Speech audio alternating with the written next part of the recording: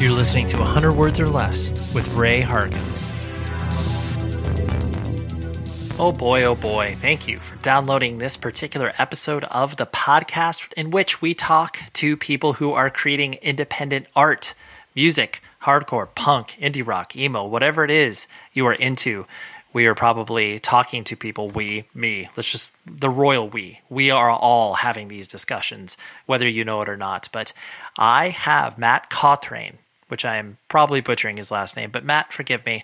Matt is the vocalist of the Bronx. He also plays in Mariachi El Bronx, and I love him. And I love what he does musically, following this band and all of his projects, from their inception. And I've been really excited to have him on the show. He's been on my list of people that I was going to circle around at some point and be like, yo, come on the podcast, man. Join this party that we have going on over here. So we did that because they have a new record that, when I say they, the Bronx has a new record that's coming out very, very soon. And you need to, if for whatever reason you've never listened to the Bronx, rectify that immediately. They are a great band. And you should also listen to the Mariachi El Bronx as well, because they are a great band.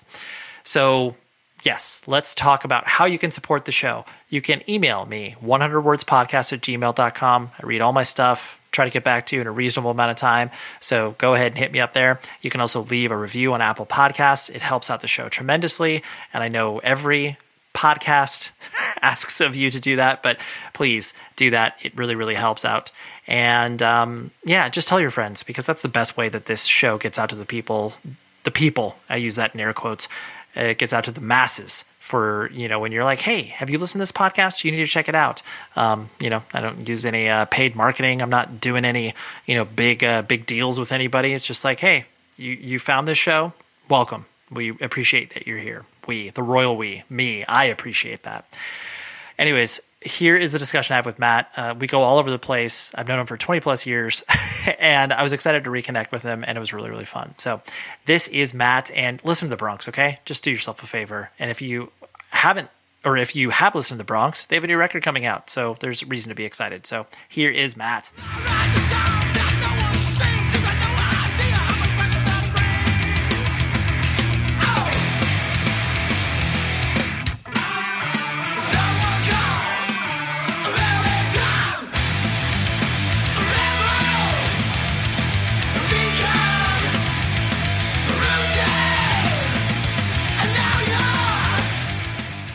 So like we were speaking about off mic, even though I am a huge fan of the Bronx and Mariachi El Bronx, and I will still always perpetually know you as, Matt always used to come into the Bionic Records in Huntington Beach and hang out. And it's interesting to obviously watch your musical journey over the years and, continue to admire it from afar from that perspective. But no matter what I have known you to be, you've always been that dude that exudes that just like, hey man, I'm just down to hang out energy. And I mean, I know that is you as a person, but clearly there are different points in people's lives where they could, I guess kind of step into something else. Not to say that you're perpetually the same person for the past 25 years, but, you could have bought into like the egocentric nature of you being the front person for a semi-large rock band. I realize maybe this is a big question to start off with, but, how have you kind of like navigated that? Was that something that was sort of difficult for you once people started to pay attention to, who you were outside of the context of your band? I think it's just like anybody else. I've had my pitfalls, it's like I am very much the same person, it's like, I love hanging out, it's like, they always say you should build a career around what you love to do, so eventually, hanging out turned into picking up a microphone and singing in a band with my friends, and I mean, as the band, got bigger and more well known, it just kind of, it was more about, for me, being serious about, my responsibility to the band and actually, creating a sustainable life that I wanted to live as an artist. more so than it was ego tripping. So that's, I guess, probably a plus. But I definitely had my moments, man. I had my moments where, I got lost in the sauce, and wasn't necessarily the best person I could be, but thankfully those were few and far between. And I'm able enough, smart enough to be able to, realize those moments for what they are and be humbled by them, and to push forward, man. Right. And that's, yeah, I think, like you said, the humbling nature of being like, you know what, like, I'm not that cool, even though I yell into a microphone. Like, I'm not that. Right. I'll pick apart more of what you were talking about right there, but focusing on you as a person, I know you were born and raised in the LA area. Where in particular did you grow up? So I grew up in Pico Rivera. Basically, it's outskirts of East LA, right on the back of the 605 freeway, the 605 and the 5 freeway. So basically, like Lakewood, where Telegraph Road turns into Lakewood, and Rosemead, right there. There's kind of a divider, and that was my hood, man. It was an awesome place to grow up. It was like legitimate, LA neighborhood, man. It was like, we had the Night Stalker come through. We had, my neighbors were, heavily into the gang life, but it was also, it was mostly a Hispanic neighborhood. So it's obviously like super like family oriented too. So you learn so much just kind of growing up, in Pico, I did. And, my dad was a guy who, had a lot of respect from people in the neighborhood, and was one to look out for his family and stuff like that. So, none of the gang shit really came near us too close. But it was there, man.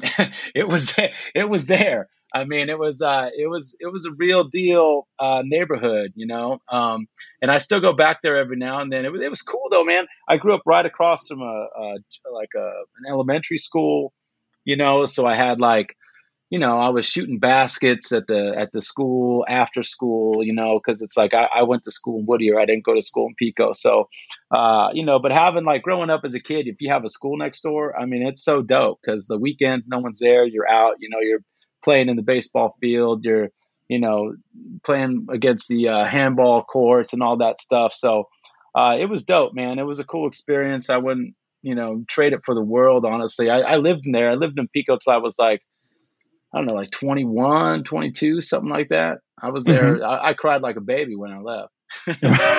Yeah. Well, and I find it so, I appreciate you articulating that, because I find it so interesting. Mostly in Southern California, there's, most people know like LA or Orange County, like as these wide swaths. But once you slice and dice and you understand how different these neighborhoods are, where it's like, I could talk to you about the difference between, Newport Beach and Huntington Beach, even though most people are just like, yo, it's the beach. And you're like, dude, it couldn't be more different. Yeah, very true. Right. And then like you, where it's like, Pico Rivera, it means something different than Whittier and vice versa, even though they're less than 10 minutes apart. And I think a lot of, I guess, larger metropolitan areas, like, yes, of course, they do have similar notions behind that. But for you to have that really visceral connection to your home city, I don't know if other people have that same experience, like, whatever, coming from the suburbs of Las Vegas or whatever, where it's like, I ride hard for Summerlin. It's like, what do you mean? Yeah, I know it's a little, it's different for everybody. And, some people, they can't wait to leave and all that stuff.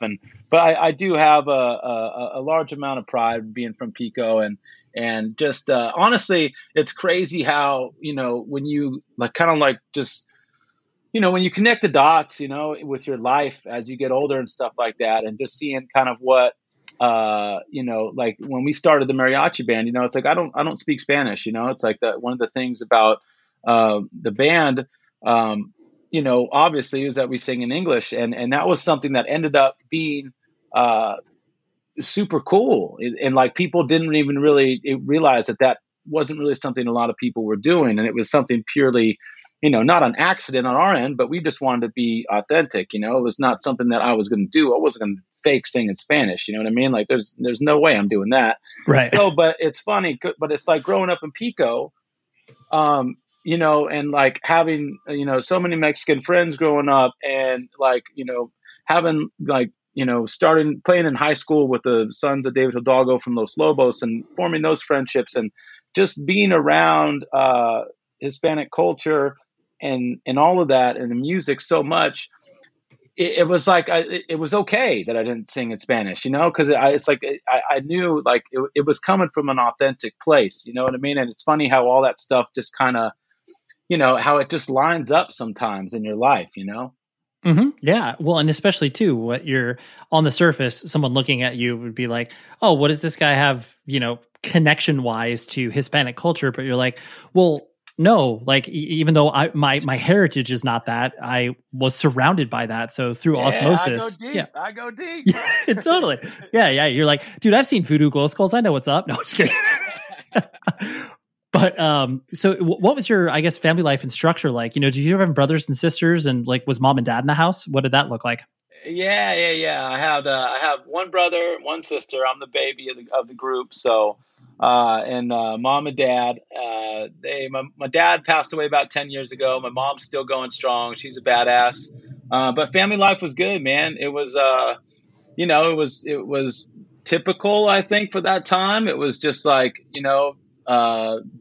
both parents working, just like, mom just busting ass, taking care of the family, dad working and bringing home the paycheck and that sort of thing, and we were allowed to just kind of, I think when you're the third kid by that point, the rules are pretty loose, so it's like, my parents, my mom especially, did such a great job of like, like guiding me without like guiding me. You know what I mean? Like she kind of like parented from afar. She let me do what I wanted to. She made sure I knew what was right, knew what was wrong.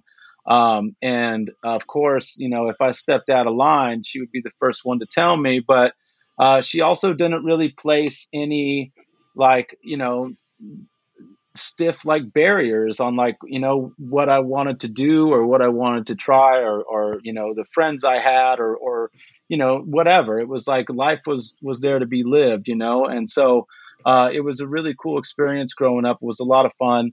My brother and sister, I think they had a little bit more rules in place, so they were, they kind of took that out on me a little bit, saying I had the easy Right. road, but it's not my fault for being born when I was born. No, right. You're bringing up the rear. You get away with murder, and that's totally fine. Yeah, exactly. Yeah, that's how it goes. Right. And I know that your introduction to independent music was more on the metal side of things. How did that, I guess, start to infiltrate your life? Like, was it your older siblings that were showing you, Judas Priest and stuff like that, or how did that navigate?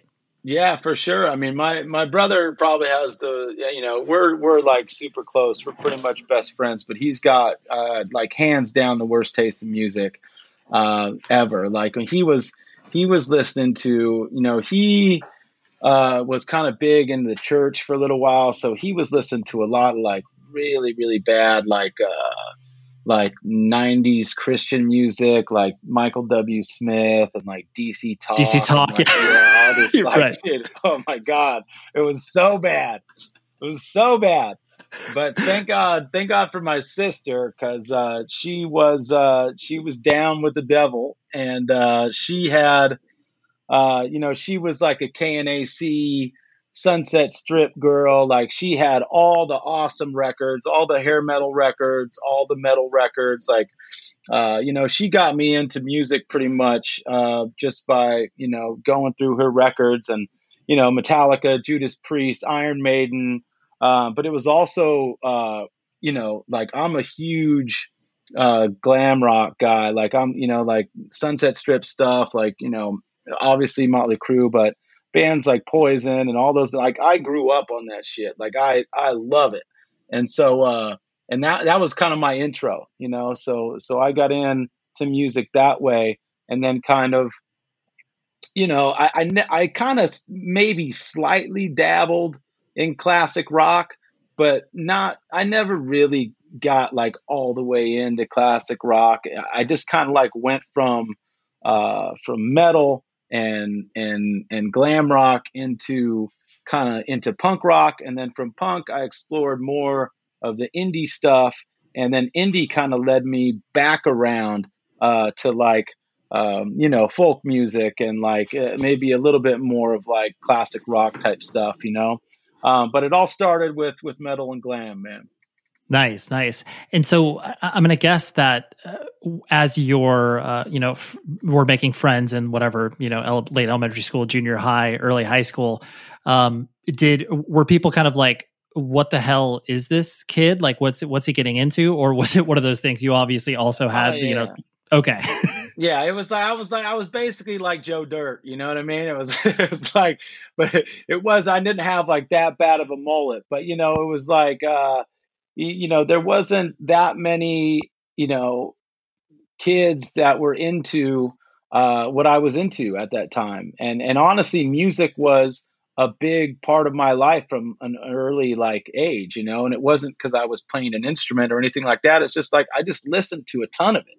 I just loved it. I used to tape the radio station. I would listen to KNAC. They used to have mandatory Metallica every Wednesday, and they'd have this show called the Punk 60 with Hardcore Hillary, like every night, or not every night, like I think it was every Wednesday night actually at midnight. And I used to tape those shows, man, and I would call up and I would like win tickets to go see like Guttermouth and stuff like that. Oh yeah, those classic radio show giveaways. Yep. yeah, dude. But I loved it so much, like and honestly, like skipping ahead a little bit, like getting into like high school time, like that era of like 90s, like skate punk, which is like, cause for me, I felt, there's a whole generation of punks like me who they have that guilt because they missed the first wave, they missed, and the first, second waves of West Coast punk, or like, of all punk, but, specifically speaking, Los Angeles, with the bands like the Weirdos, and then like, Fear and Black Flag and Circle Jerks and all that stuff. I was too young for that. So I came just on the edge of that. And I was, I couldn't see any of those bands play live. I mean, unless they were still going, and a couple of them were, but, bands, for me that were super huge were bands like, Bad Religion and, bands like Pennywise. And obviously I loved all the old school LA stuff. That was like the Bible, it was just like, but the stuff that I could go see, the stuff that, I could, mosh to and stage dive to, that was all, 90s kind of skate punk type shit, man. And I mean, it was an awesome time to go to shows, because it was so much fun. Right. No, and I think it's really difficult to articulate that time period of when these bands were about to, quote unquote break or whatever. I mean, obviously it doesn't get the respect it deserves, dude. It's like, it really doesn't. It's like, cause I know, you can go back on some of those bands and some of those records and, it might sound dated or it might not hold up as much as you hope it would. But man, I think I have so many friends, dude, that just like completely deny that they like ever listened to like certain bands. You know what I mean? And I'm like, dude, shut up. Yeah. Don't pose. Yeah. Right. It's like, especially if you lived in Southern California, it was almost part and parcel that you had to listen to not just like the, tier A God bands of, your Bad Religions and stuff like that, but you went so far down that rabbit hole where you're like, dude, I love this Joy Killer record, bro. Like you're going everywhere. Yeah. And a big part of that, like Dr. Strange was great. Like that band Zoinks was so good. I was into them. The Boll Weevils. Yeah. Boll Weevils were great. Yeah, there were so many awesome bands from that era, man. And it's like, and shows honestly were so much fun, man. They were so great. It was so fun, great. I remember one time, my buddy Andre I went to high school with, we went to go, I think we were going to see, I think it was Glue Gun and Guttermouth or something like that. And literally my buddy was, we were in fucking high school, man. We were young, and my buddy was Armenian, and we literally just walked into this show. It was somewhere in Riverside, and we didn't get two steps in the building. He just gets punched in the face by some giant Nazi, and it was just like, God damn. And then, but that was it. It wasn't like they punched him in the face and they stomped him out. This guy was just hammered, just punched my buddy in the nose. We take a look at these dudes. There's no way on earth we're going to fucking fight these guys. So my buddy just kind of, assesses the damage, looks at his face, and he's fine. And so we just kind of like found our way, to the bar and tried to scam some drinks and Right. went on with our evening, and it ended up being cool, and there, I remember that was a show with this band, the Humble Gods. They had, and Yeah. I think they were like part of like what became the Cottonmouth Kings, maybe. Yeah, for sure. They were, Yeah. one or two of them was loosely affiliated and or played with Cottonmouth Kings for sure. But they had, it was so much because the band was terrible, but they had this setup where they were playing live and they had this huge, like, just like roided out, like psychopath dude. Okay. Like this guy just looks like he's on PCP and he's just like, there's his eyes are just dead. And they got this guy, and he's got like a wife beater tank top on. He's got like Dickie shorts on, and he's got this spike collar. And they got him chained to the kick drum on stage. they got him chained to the kick drum on stage, and he's like just out of reach from the front row. So the whole set, he was just like clawing at the front row and like trying to like pull himself off the kick drum. But it was like he was like a real maniac, It wasn't like anything. It was like, man, if that guy gets loose, we're all fucked. Dude, that's incredible. Dude, it was amazing. It was such a great move for such a terrible band, but I'll never forget it. Dude, for sure. I mean, that's basically like Bobo from a Veil, except like a bad version of it. Yeah, exactly. Right. That's incredible.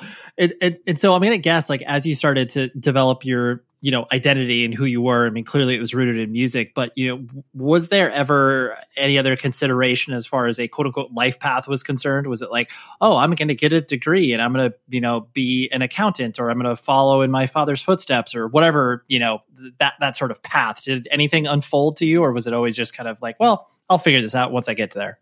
No, yeah, there was no, when it came to like an alternative life, like there was no real, any sort of drive or detail. It was just like a basic kind of vague, like, I'll get a job and I'll figure out, I'll figure it out from there. It's like I had so many different odd jobs.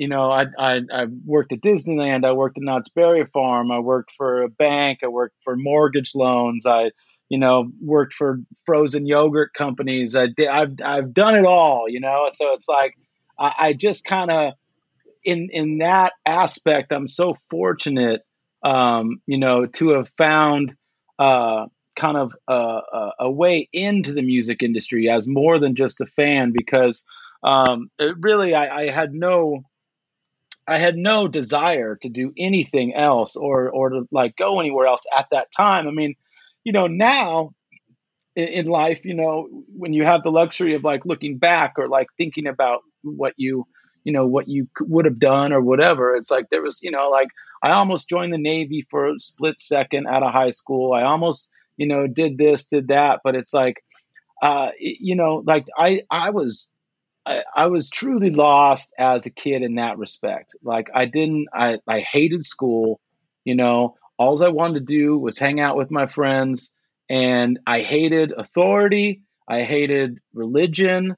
I wasn't afraid to work, like I would show up to work. I would work hard. I didn't mind doing like, like I wash dishes.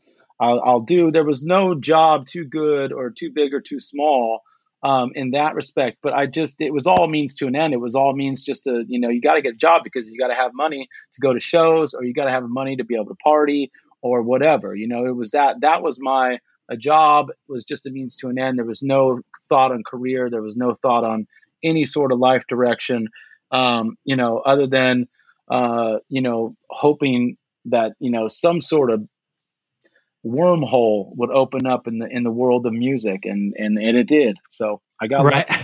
Yeah. Well, I think there's a difference between centering your life around music as far as like just having, like you said, all these sort of transitory jobs where it's like all stuff that I can dip in and out of as I see fit if tours pop up or whatever, as opposed to, okay, well, I need to head down the career path because like I need insurance or whatever. Yeah. Yeah. Yeah. I know your first band that you've articulated in, other interviews as far as Pocket Full of Lint, which is clearly an incredible band name. Like I can just close my eyes and hear what you guys sound like, which is great. Rockabilia, you know what I'm talking about, right? Band merch. You need to care about band merch because I mean, that's how this whole thing goes around, right? It's really cool. The bands put out records and that's obviously great, but band merch, holy moly. I mean, I collect both records and band merch, so I'm kind of their target market. But you, first of all, need to use this code 100 words that gets you 10% off your entire order. And then you will go to rockabilia.com, have fun, shop to your heart's content, and you will be buying officially licensed high quality merch from one of the best places on the internet, as far as I am concerned. And you will agree with me because they will ship it to you fast, friendly customer service if you have any issues. Like I said, officially licensed stuff. The bands get paid on this. It is a very virtuous cycle that works for everybody. And you can find everything under the sun for your friends, your family, yourself, whatever your favorite band is. You'll be able to find an absurd amount of merch on there. So I love Rockabilia. Continue to support them, and they're supporting the show. It just means a lot. Like I said, virtuous cycle. It works very, very well. So rockabilia.com, 100 words is the promo code, and enjoy the band merch that you will buy. Did you attend religious schools all the way through elementary school and high school, or was it just high school? Yeah, no, it was all the way through. So it's basically, I went to Whittier Christian, which was like elementary, junior high, and high school from like, oh man, I want to say like maybe third or fourth grade on, something like that. Like it was the full ride. And then, but I didn't graduate from there because they kicked me out my senior year because they thought I was selling drugs. So I ended up graduating. I ended up graduating at some wild, like halfway house. Sure, continuation school or whatever. Yeah. That's interesting because I mean, I went to Orange Lutheran High School, and I definitely remember playing your school like sporting events where I played basketball. Oh, yeah. So yeah, I definitely remember that. Did you feel? I mean, like you said, when you were joking around about your brother being super into Christian music and stuff, did you feel? I mean, clearly, like you said, your sister was a fan of the devil, so she was introducing you to music. I guess you did not feel a pull towards religion and everything like that, or was that just something that kind of existed alongside of you and was something you weren't that passionate about? I mean, I don't know. I mean, early on, it was just like you go with your family and it was cool. But as soon as I kind of developed any sort of like, not even critical thinking at that age, but just like individual thoughts of religion or church on my own, I just wasn't into it. And I'm not. It's not like talking super shit on it because I just always kind of thought it was corny, like I just wasn't really that into it. And then on what happened on top of that was in at that point when I was really like forming my own identity as a person and becoming more and more aware of the people around me, the organizations around me, the life around me.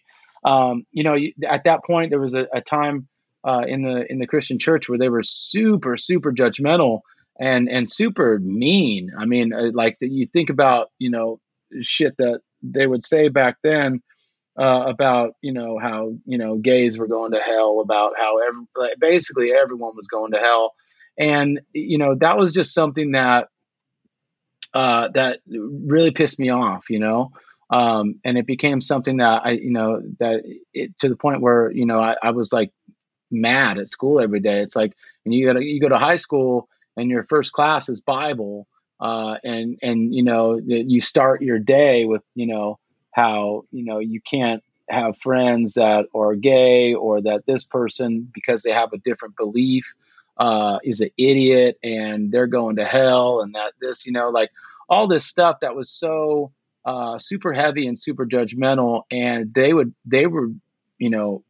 make a point of it to be like almost comical in a way, like they were so right. And it was, it was just something that really didn't sit well with me. And so, already, growing up, thinking, church was kind of corny, and that whole scene wasn't really me. And then when it took a turn, into kind of really being a place of, nonstop judgment of other people just trying to live their lives, that was when I just said, all right, this isn't for me. Right. Yeah. You're like this. I get you to a point, but then, yeah, I'm tapping out here. Right. Right. Yeah. Yeah. So as you started to, play in bands and start to figure out where you kind of fit within the musical context of, the early bands that you were doing, were you always singing, or did you play guitar? Like, how did that evolution happen? No, I was always, I've always been a standalone singer. I think, eventually, if God willing, I stay alive on this earth for long enough to hold the guitar while I sing. I'm sure that will happen at some point. But yeah, when I first started out, it was just, and honestly, for the for probably, I mean, through the first band, through the Drips, through into early Bronx stuff. I mean, my main it was just kind of search and destroy. It was just like I didn't really, all the things that I loved about punk rock and about punk rock singers, were guys and women that just annihilated the crowd and just created chaos. So that's the school that I came from, and that's kind of all I wanted to be. And to a certain extent, it's all I still want to be. I think that as a front man, I mean, it's I wouldn't say it's a lost art, because there's so many people who do it great, but it is an art, and it's one that I take seriously, and it's one that I really, really love. I mean, it's the coolest thing in the world to get up in front of the crowd with a microphone and be able to like play music with your friends, but also just kind of be the one who's like kind of, in charge of the energy, so to speak, and that's like a heavy responsibility, and it's so much fucking fun. And so that was kind of, how I've been from the get go, and it was just because I was so shy and so insecure and so uninformed about being any type of singer. I mean, I just didn't really know what to do, but I'd heard enough music growing up to know, kind of how to carry a tune and kind of how to keep time. So, in that time, that's really all it was needed. Right. Well, I mean, the joke is, especially, within the punk and hardcore context, that usually the singer is the person that can't do any of the other instruments. So it's just like, exactly. Hey, Matt, you're kind of loud, so you could probably do this, right? Yeah, exactly. It's like, yeah, it's, but it's a cool, I'm down with that. I mean, everyone's got, it's like everyone's got their little role and their spot to fill, man. And it's like, that's why it's like, it's always a trip for me when you see people get super egoed out, cause it's like, I've never really understood that. And just for, especially in a punk band type of dynamic, it's like,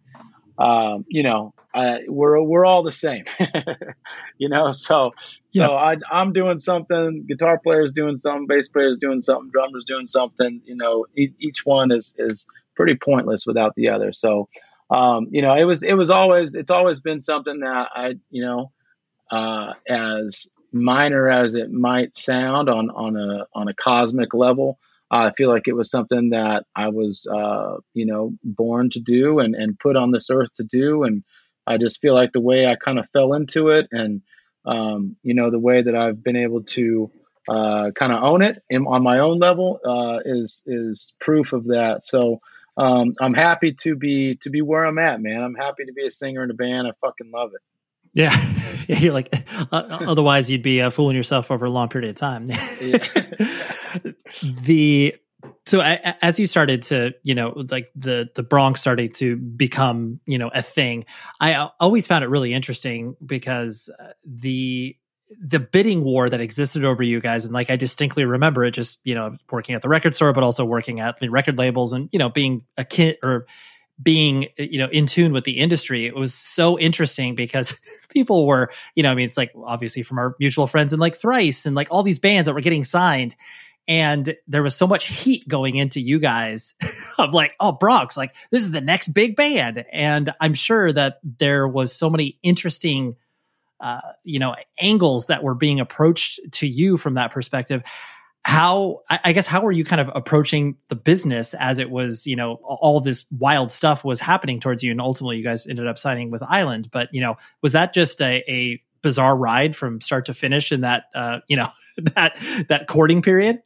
Yeah, man, it was completely insane. I mean, it was such an awesome experience, in the thick of it and looking back on it, it was such a cool time for the band. I relied so heavily on Joby and Jorma and James in the early days of the band, because I was so just kind of raw as a human being, and I had no real experience in any sort of professional environment. Those guys, our original drummer Jorma had been on tour before, and he was in a band that was, relatively successful around Orange County. And Joby was at that time, he goes, way back with graphic design. And so he was doing graphic design at Vagrant. And he was in the mix of that whole, boom that was going on there, because they had a crazy couple years, man. I mean, they were crushing it. And James worked there too. And those guys, I'm not saying they had it all figured out, because they definitely didn't. I mean, we started with 3 songs. We got these 3 songs, and then our drummer Jorma had a friend Pablo who worked with Jive, and Pablo was a friend with this guy Jonathan Daniel, he started Crush Management, who, now they're insanely massive, and Jonathan is just an insanely talented guy, and Pablo as well.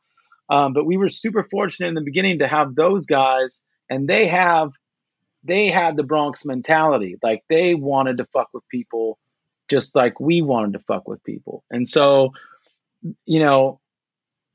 the beginning, the whole idea was just to confuse people, and that people want what they can't have. And so we were just going to fuck with people, and we were going to leave it up to these two to build a storm in the industry and create the buzz. I mean, we had like I said, we had 3 fucking songs, man. And it's like, maybe we had played those songs. I mean, I don't even think we'd played a show yet.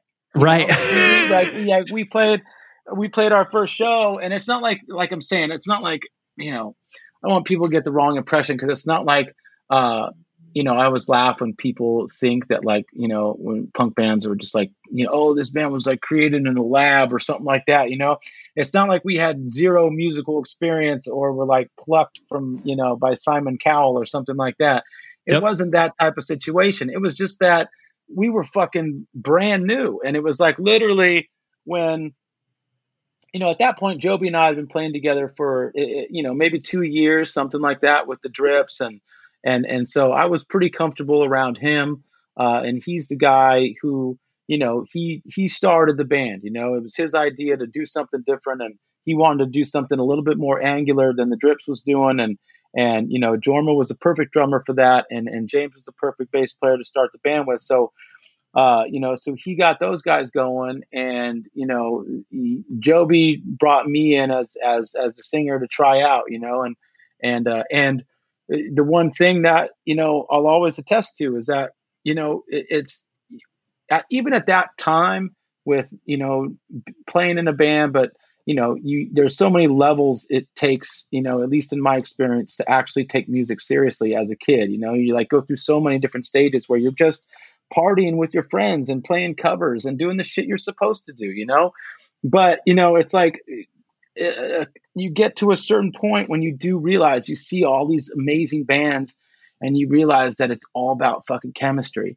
And it's not just about, there's chemistry and playing with your friends, of course, but there's also like a level up, like professional chemistry where it just feels different, and it's like when I got in a room with those guys for the first time and we played a couple songs together. We played like a drip song. We jammed like a couple Bronx ideas, and man, it just felt it felt like I'd found I'd found like my purpose. Like I had found like what I was supposed to be doing and who I was supposed to be doing it with, and so it was a really cool experience. And so we take that and we have, these 3 songs, which, are an awesome, the first record is made up of just, so many just awesome tunes that I love, and it's like you have that, and then we're able to give that to Pablo and to Jonathan, and, they know us, they're stoked about what's happening for us. They get and they understand the feeling that's going on between us, the energy, the chemistry, and they know that we're down for whatever they're going to put in front of us. So they went to bat for us, and they fucking, they got the bidding war going. We got all these labels emailing us. We're sending them back, Morse code and all fucking mailing them all sorts of bullshit. Right. Anything but telling them that we're interested. You know what I mean? And in the meantime, like you say, in bands like Thrice, everyone was getting signed. Everybody was getting signed. And dude, do you remember when that band Vendetta Red got like $10 million or something like that? Dude, it's funny because it's like, it really does feel like I imagine bands felt like in the mid 90s when the grunge scene was exploding, where it was like, you're looking for like, ostensibly C and D rate bands of whatever carbon copy, and not to throw shots at those bands, but it's like, you're just going hog wild here.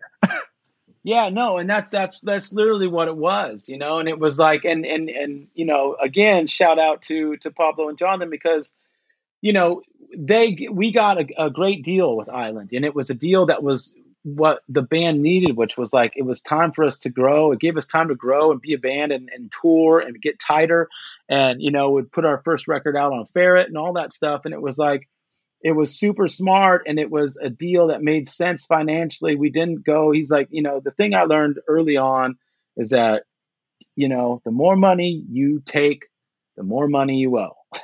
Right. It's like, this is not just free money. You know what I mean? Like, you get, to a certain extent, you get signing bonuses and stuff like that. But, it's best to just, it's like, it's tough because you want to, you never want to price your art too low, but at the same time, with certain things in life, if you get greedy, sometimes it can come back and bite you in the ass. And we structured ourselves a really good deal with Island. And, even though it didn't work out with them, we got the whole second record experience with Michael Beinhorn, and it helped launch the band and put us through the ringer, to where, we really, there was no stopping us after that. It was just like, I think the thing about this band that I love, is the foundation. The foundation of the Bronx is it's a fucking rock, man. And it's like, we've been through a lot, obviously, Jorma and James are no longer in the band.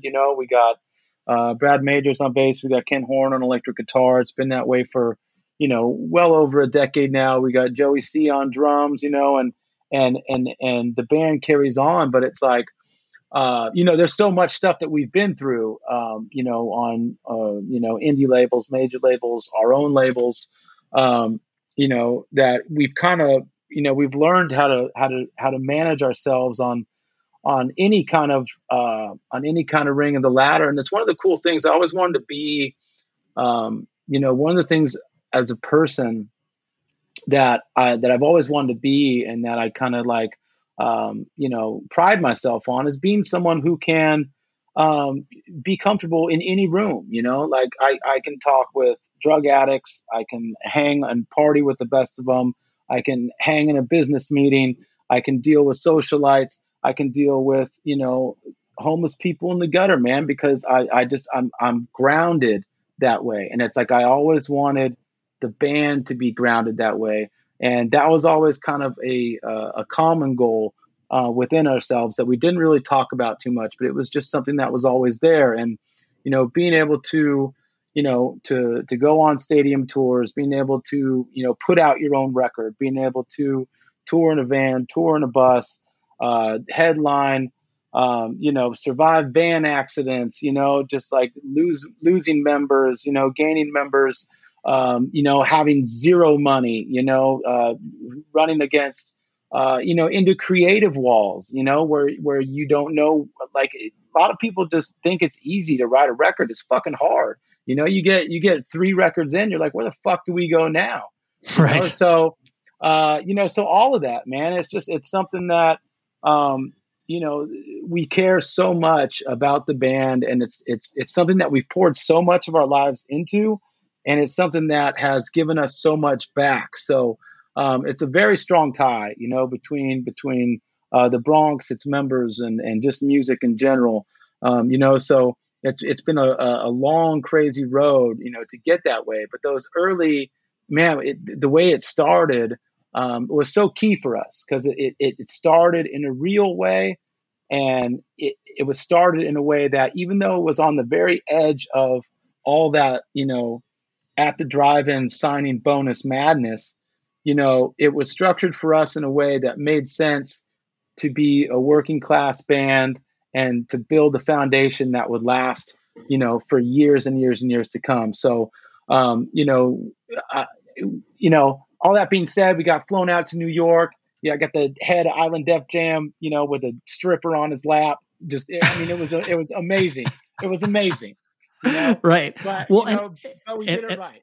And honestly, I think that it's reflective of the choices that you guys made, because you frankly, use the system to your advantage of, like you said, investing in the, ecosystem that will be the band from there on out, to whether it's like, investing in recording equipment, like all the things that you guys did. And like, that was, not every band did that. Took that same philosophy. And so, and those bands are the ones that obviously, break up after a couple of times. And it's different strokes for everybody, but that's what needed to happen for us. And it was like, and it was just, at that point, no one really knows, it's like, there's no way to tell the future of what's going to happen to the band, but it's like, looking back on it, all those little things that we did, and just the idea of always pushing through with everything you got before you quit, is just something that has just kept the band alive, man. Yeah, for sure. I know you've been, incredibly open about your, mental health in regards to, the ups and downs that most of us go through in life, regardless if you play in a band or not. And I'm going to imagine that, a lot of the trials and tribulations that you, felt with that were probably due, like you mentioned previously, the, abusing substances in some capacity throughout your life. How, I guess, reflecting on that, how did you, were you able to kind of navigate that to get you to a spot where you are now, where, ostensibly seems like you're, in a much better place than you were, 5-10 years ago? Yeah. I think the key for me has just been, prioritizing stuff.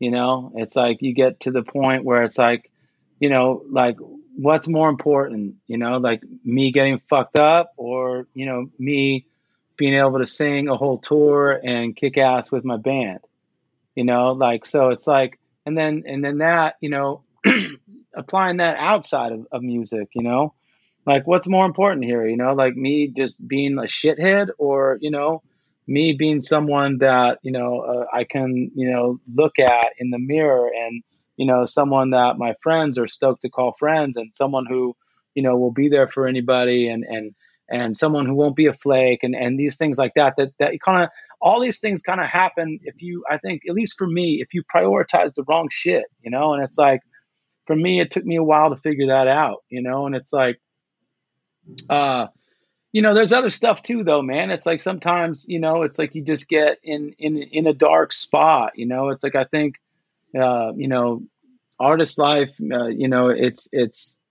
it's super intense if you're, I think the more kind of reflective and the more you have to dig within yourself to create art, I mean, that's a dangerous place, man. That's a dangerous place. And for a long time, that was really the only way I knew, to the only well I had to like create something, whether it's, lyrically or physically on stage or whatever. It was just a lot, and I was lost for a long time on that, and luckily, I had bandmates and friends and family that that were that are amazing people, and that were there, through all of it with me, and helped me kind of figure it out, because it's, I am such a late bloomer when it comes to life. It's like, it's so crazy. Like, like I'm 42 years old now, and I'm like literally like just figuring it out. Yeah. And that's all good. That's all good, man. I mean, that's just the way my life is. I mean, I've had a fucking awesome life, but it's like, I think that, just, it's like, that's okay for me, and it's okay for anyone going through that. I mean, it's like, everybody's life and path is different, and it took me a really long time to, I took a lot of shit out on myself, like I've been so hard on myself my whole life, and there's just a lot of stuff that that I didn't need to put on myself, that I was putting on myself, and that led to, just not wanting to think about it. And that led to just wanting to get fucked up all the time, and then if you're in, a band, and if you're in, you're on the road, and you're in a spot where there's lots of drugs and there's lots of people that just want to fucking party. I mean, if you want to escape, you can fucking escape, I mean, and it's just there, but, reality doesn't really go anywhere, So for me, it was about just, just really being like annoyed and just pissed off at the fact that I kept, getting my priorities screwed up, and I kept letting my friends down, and I kept letting myself down. And so, once I like kind of really, really, really started focusing on being the best singer I could be, being the best bandmate I could be, all that kind of translated into becoming a better person. And since then it's been an awesome, kind of road, and I still, I mean, I'll still throw down with the best of them, on nights off, or whatever, maybe even nights on, but it's just a different space now. I was able to kind of give myself a little breathing room and find some clarity mentally, and just realize that, that I'm a good person, and it's like, I think that it's hard to say that sometimes, and it's a lot of people either lie to themselves, or they just can't say it. And it's like, I fought really, really hard to be able to get to a spot where I can say that authentically, and mean it, and have it be the truth, So, life's a trip, man. It's a gift. And, I'm so fortunate to be able to talk to you, to tell stories about traveling and playing music and getting fucked up and living through it, So it's like, I've been through a lot of shit in my life, and, I'm stoked that I have a platform, however minimal it may be, to let people know that it's all good, and that, your mistakes don't have to define you. Your childhood doesn't have to define you. Fuck it, man. Yesterday doesn't have to define you. It's what you're doing in the present. And, you got to find things that keep you in line. It's like one of the things that I'll share with you that has been super huge for me is, my dad died 10 years ago, maybe even 11 years ago. And like, I live in Huntington Beach, and when he passed, we put his ashes out in the ocean and stuff like that. And, having, just the feeling his presence there is so huge for me, because it's like a North Star, in a way, where it's like, like I go out on runs, or if I'm, working out or whatever outside on the beach, it's like, or if I'm just sitting in my place and I'm getting frustrated or whatever, I go out and, there's a spot kind of just off of PCH where I can just stand there and I can just look out in the ocean. And I can just talk to him, and it's super cool. And it's just like a thing where, I talk to him. I just obviously tell him I miss him, but, something that, please just continue to watch over me and keep me honest and keep me working hard and keep me focused, and, don't let me, let my friends down, let myself down, that type of shit. And if you can find something like that in your life, it doesn't have to be, a dead family member. It can be anything, but it's so important, I think, to have some sort of accountability anchor, and that's a big thing for me that keeps me, focused, and that keeps me on the right path. Because honestly, it's so cool. It's so rad to be able to go out and have like real conversations with someone that isn't, alive anymore, that isn't here.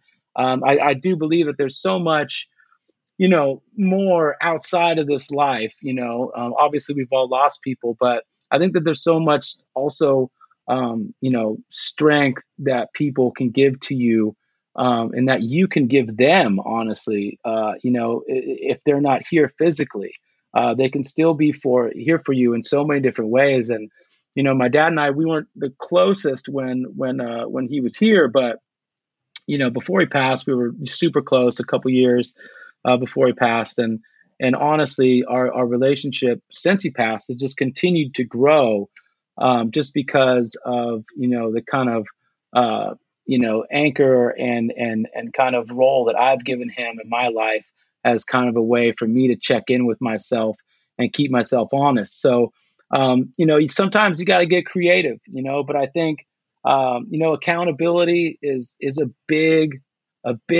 fucking thing, man. It's like, I think that for guys, especially, just like, you go through life, sometimes you just don't think that you gotta be accountable for shit, and it's like, and you got to be able to look within yourself first, before you can judge anybody, before you can, start to even really dive into anyone else's bullshit. You got to get your own house in order. And for me, that's kind of that's how I do it, Yeah, no, that's beautiful. Thanks for painting that picture. The few last things I want to hit on before I let you go. One of them, speaking about Mariachi El Bronx, I always think it's been so interesting to watch the evolution of the band, because, since the get-go, in my opinion, how you've tried to engage with, clearly the fan base of the Bronx, but also encouraging people who are like, hey, you may hate the Bronx, but you'll probably like this. Like, and also trying to get people who have never listened to mariachi music in general, listen to mariachi music, because it's under, the context of coming from the Bronx. Like, I guess what, you don't have to define what is the most, the most special audience that, you're tapping into, but, have you received feedback from kind of like both of those polar opposites, where it's like, oh yes, like I hate the Bronx, but man, I love this.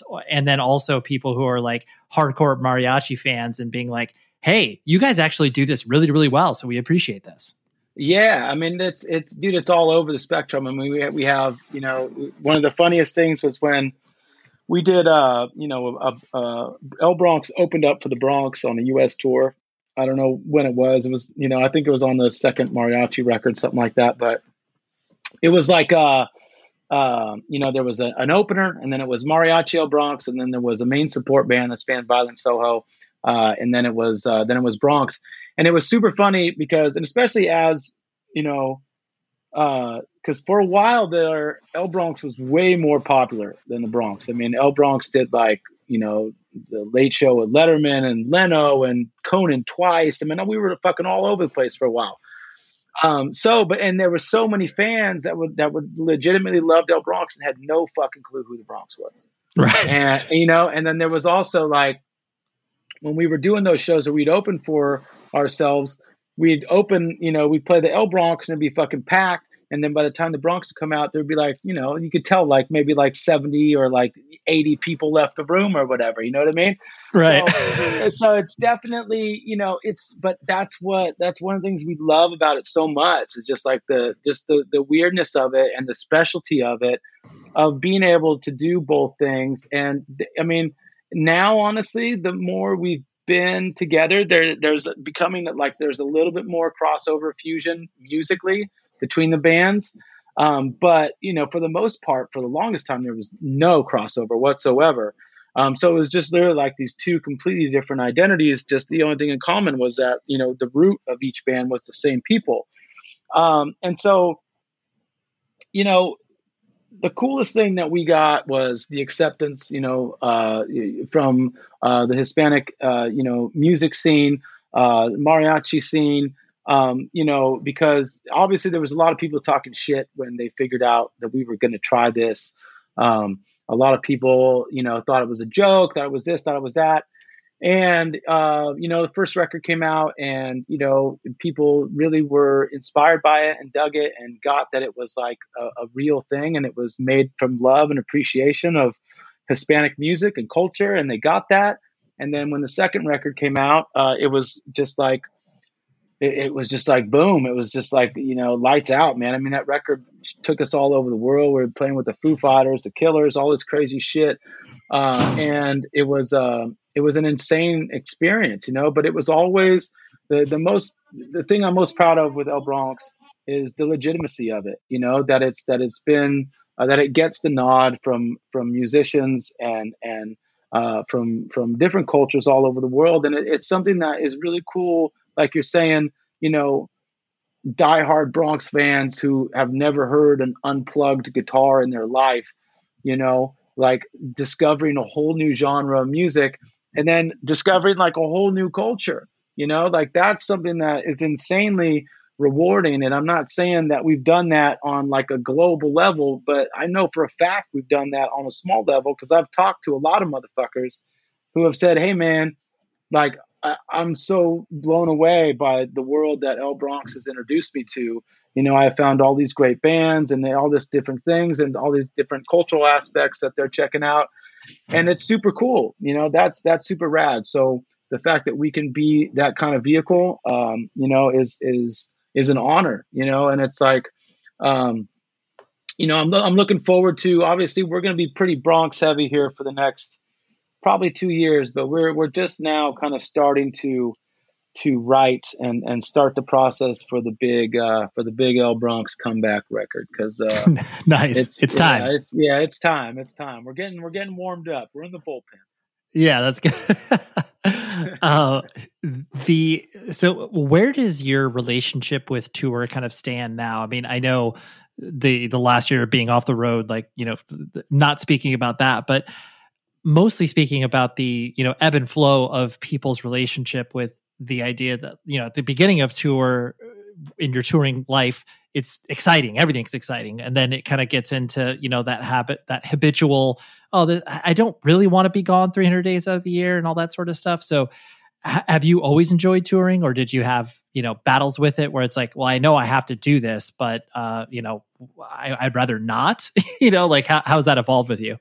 Yeah, I mean, I've always loved it. You know, I think there was definitely a point for us, and I think that it happens with a lot of punk rock bands or just bands that are kind of in that mid-level range. Is when we you know, we kind of had to make a decision, or not a decision, but it was like a strategic way of thinking where, you know, we kind of woke up one day and realized that we were just kind of touring ourselves in circles, you know, and it was like, you know, you're playing the same clubs to the same people, to the same in the same cities, and you're kind of just on this hamster wheel, and you don't really, it takes a while to realize it sometimes because it's so fucking fun. I mean, you're playing music every fucking night and you're traveling the world and you're with your fucking best friends and it's the fucking best life ever.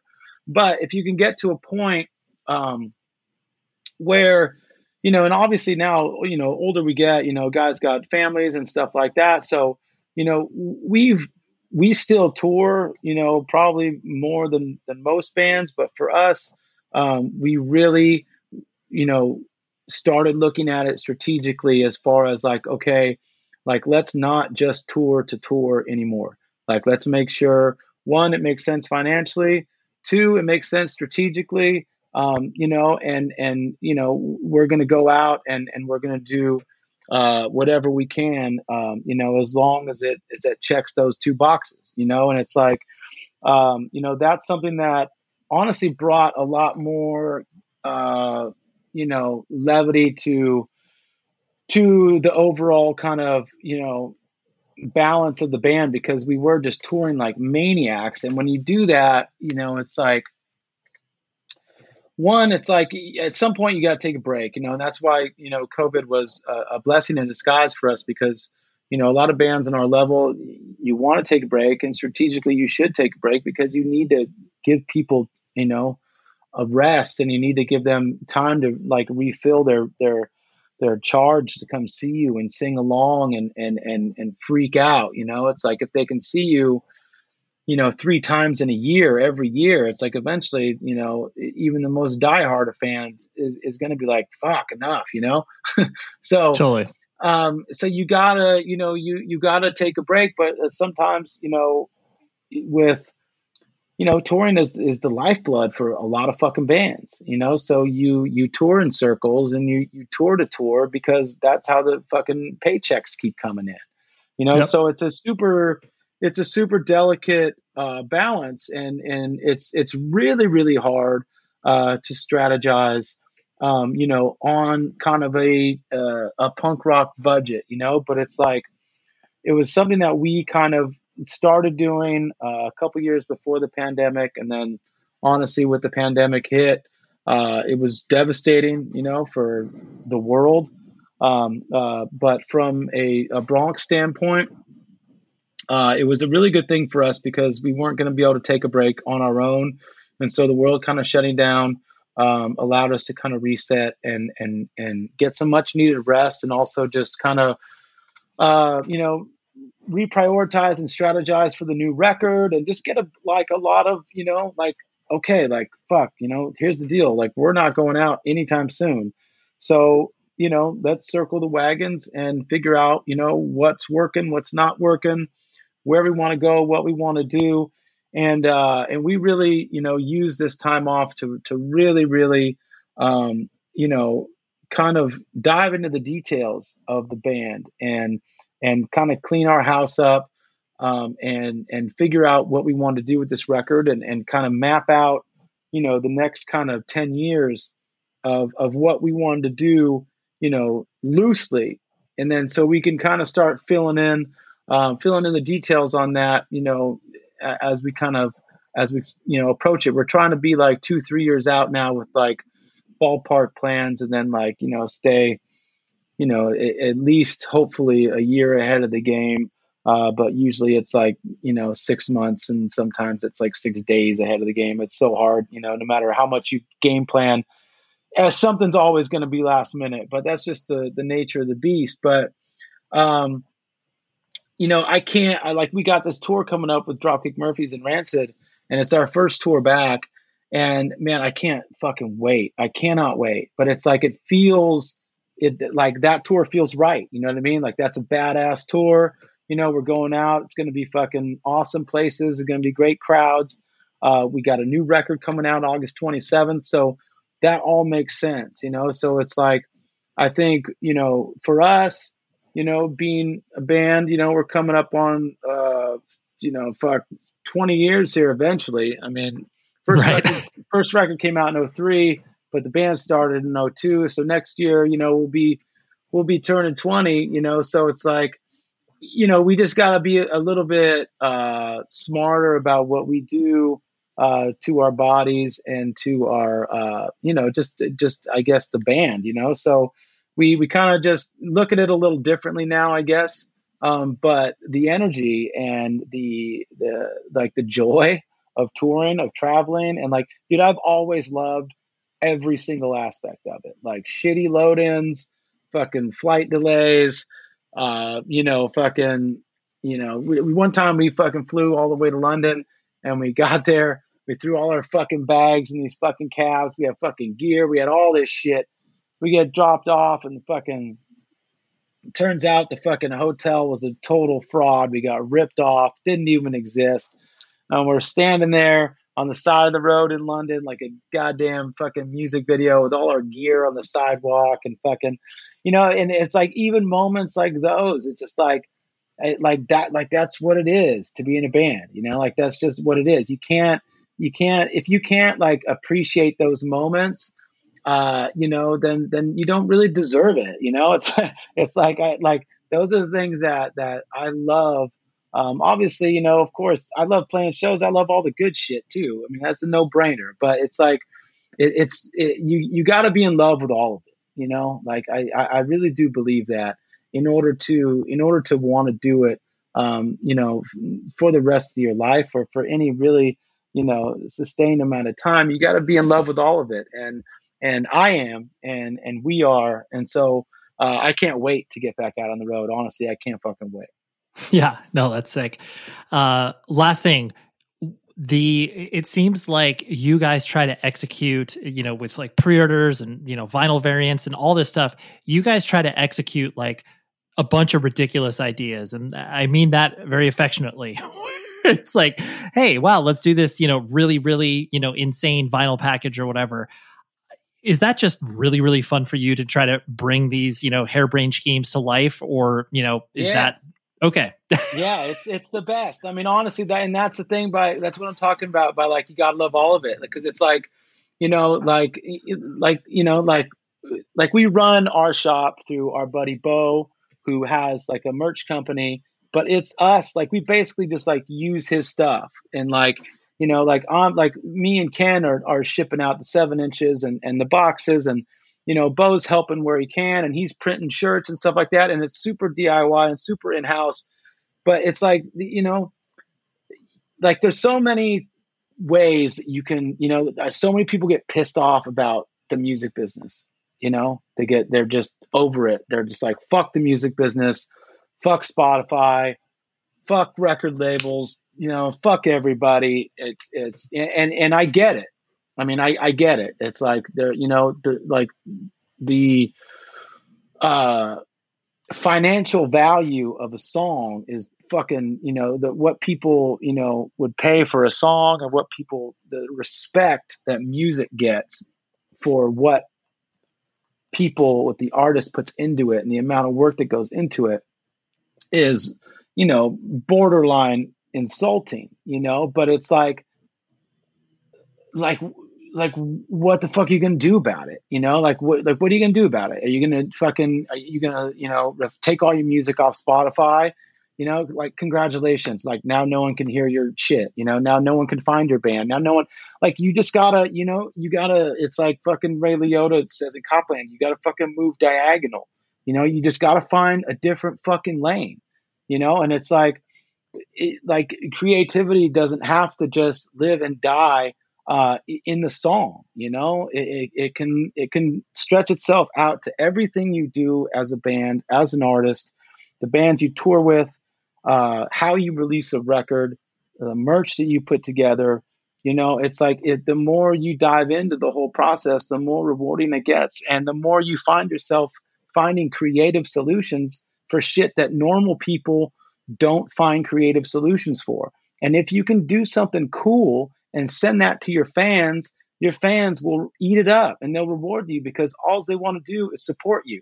Like, they like your art, they like your band, they go see you play. So anytime that you pour creative energy into something that's for them, it's always going to pay off.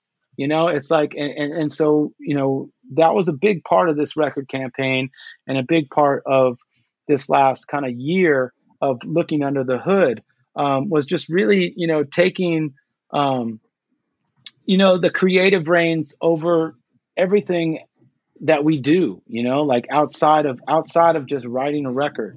It's like, let's really dive into how we release this thing. Let's really dive into all the awesome people that we've met over the last 20 years of this band and collaborate with them to create some really cool releases over all these different songs we have on the record. Let's put out, a fucking NFT. Let's fucking make a beer pong table. Let's fucking, like, who the fuck cares? Like, there's no rules anymore. There's absolutely no rules. And if people don't buy it, they don't buy it. Right. It's all, we won't make it. Right. Yeah, it's all good. Like it's totally cool. So, for us, it's been a super rewarding, thing, just diving into all this stuff. And honestly, our fans fucking love it, and it's cool. And I get some of it is just like, beyond, like, the other day, Ken and I are sitting in the shop, and, we're fucking putting, beer pong packs together, and we got cups and fucking ping pong balls, and we're just laughing our asses off. We put out this beer with with Fall Brewing, our friends from San Diego, and it's funny, but it's like, it's fucking fun, and it's like, that's the thing. It's like, you can't let the fucking industry beat you down. You can't let it win. You can't fold to technology. You can't be one of these old fucks that's just like, I don't like it anymore. Like like that's just not us. Like, we don't want to do that. And it's so important to us that we, maintain the creativity and we maintain the fucking fun, man. Music is supposed to be fun. Art is supposed to be fun. Life is supposed to be fun. And a lot of it, so much of it is what you put in is what you get out. So, we apply that to everything we do. Yeah, for sure. No, it comes through crystal clear. So, Matt, thank you for hanging, dude. I appreciate going all these different places that I threw you to. So thank you. Yeah, man. All good, man. Appreciate the conversation. And again, thanks for rescheduling. I appreciate it. Yes. Men and women of this podcast listening universe. Thank you for, checking out this particular conversation. I love Matt. Love him.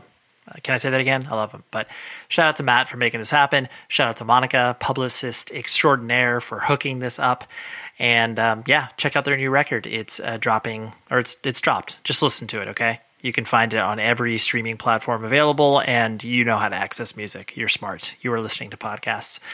So what do we have next week? I have another great conversation. I just get so excited to paint with this really broad brush of guests that are on the show. Adam D. from Killswitch Engage and Times of Grace. We hung out on the computers and we had a conversation, and it was grand because I got to talk to him about Aftershock and all these random things that he hasn't thought about for, 15, 20 years. It's great. That's what we got next week. And until then, please be safe, everybody.